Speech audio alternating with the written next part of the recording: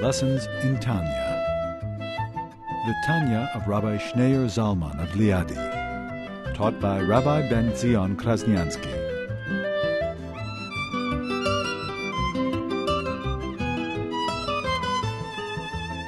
Although everything was created by the divine energy, how do you end up with something that's prohibited, an object which is not kosher? How can something divine, Hebrew letters, divine energy, create something that's not kosher? Everything must have letters, everything must have a divine energy, otherwise it couldn't exist, it couldn't be sustained. So how could the divine energy create and sustain something that's the opposite of divine, the opposite of holiness, something that's not kosher? It's like letters, coherent, that have a meaning. And suddenly you take the letters and you scramble them all up. It becomes a puzzle. A meaningless puzzle. You have no idea. It's all encrypted. I have no idea what it means. It's hidden. The original meaning is totally hidden and concealed, and it's confused, and it's distorted. That aptly describes the world we live in. Everything originates in the Hebrew, in a divine energy.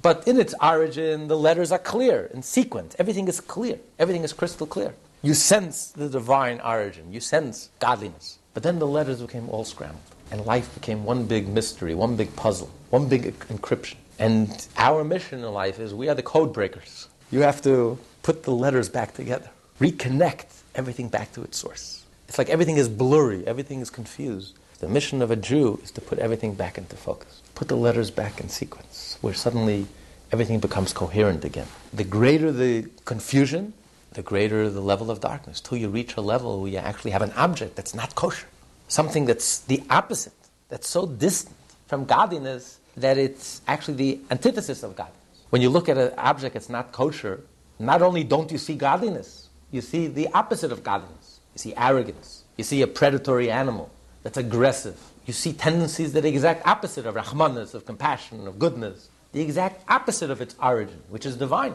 Sometimes the letters are so well scrambled that the Torah says it's off limits. You don't have the power to decode the message because it's too scrambled. You have to be someone very powerful. They have to call in the biggest expert to work through the encryption. That's the power of a Baal Tshuva, the power of Teshuvah, where something is not kosher. You can even take that and reconnect it back to its source. But that's something unusual. That's the power of Teshuvah. But on average, Torah says this is off limits, you can't deal with it because it's too concealed. The original divine energy is too hidden, it's too concealed. And you can't find it, and you're not going to find it, and you're not going to see it. You can't help it, you can't release it. The way to help it is by removing it, by avoiding it, by calling it not kosher, objecting to it, seeing it as objectionable. That's how you elevate the spark. But everything must have letters. Everything must have a divine energy. Everything has divine letters. Otherwise it couldn't exist. In the letters of the pig, you also have the qualities of the pig, which has one kosher sign and one not kosher sign. The pig puts up a good front. It shows you its kosher signs. His inside does not match his outside. On the outside, he's kosher. He split hooves. But on the inside, he doesn't chew his cud. The significance of chewing his cud is that before you act, before you do anything, you think before you act. Chew over. You don't just act on impulse or act instinctively. You think before. Is this kosher? Isn't this kosher? What's the purpose? What's my goal? When your life has a theme, everything that you do has to fit with that theme. So your life is unified. There's a unified theme. You're a novel. Your life is a novel. It has many, many, many details, but there's one theme that connects it all together. A Jew has a theme. Everything that I do is connected with that theme.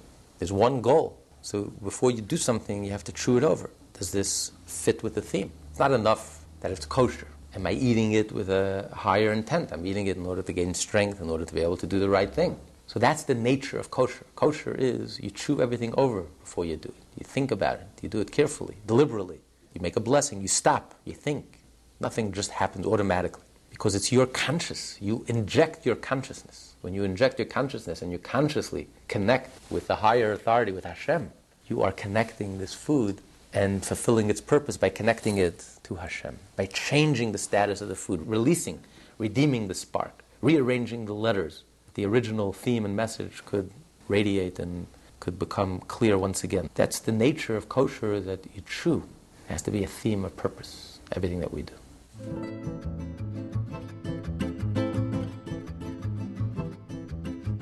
Lessons in Tanya, taught by Rabbi Ben Zion Krasniansky.